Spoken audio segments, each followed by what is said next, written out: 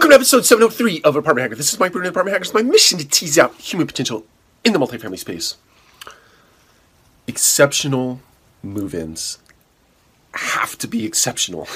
I think that it's surprising to me in an industry that is, dare I say, so simple in nature. The systems, the processes, the disciplines, and the routines that we do on a daily basis in this industry are centered around exceptional move-ins. And if they're not, they should be.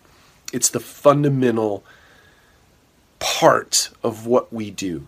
We provide living experiences for people that are predicated on great move-in experiences. It's predicated on the whole experience, but the actual move-in day where a resident shows up to move into an apartment, or a prospect shows up to move into their new apartment, and everything from the curb appeal to the office setting, to the way that the paperwork is executed, to the way that the checks are collected and deposited, to the way that the tour path looks, or the path to their new home looks, to the way the key slides effortlessly into the door lock because you've taken the time to put nice graphite, new fresh graphite in there to make that key slide in with frictionless effort, right? Just to push in the way that it turns the tumblers, right?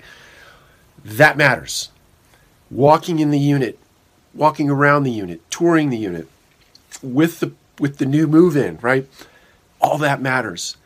But it's all predicated on all of that stuff being dialed in well before the day they show up to move in. It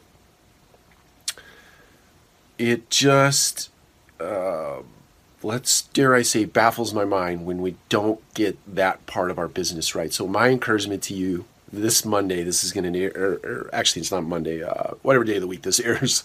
My encouragement to you is get your move-in experience flawless. Make it excellent. Excellent from start to finish. Anytime you have a move-in coming in, it's got to be excellent. Take care. We'll talk to you again soon.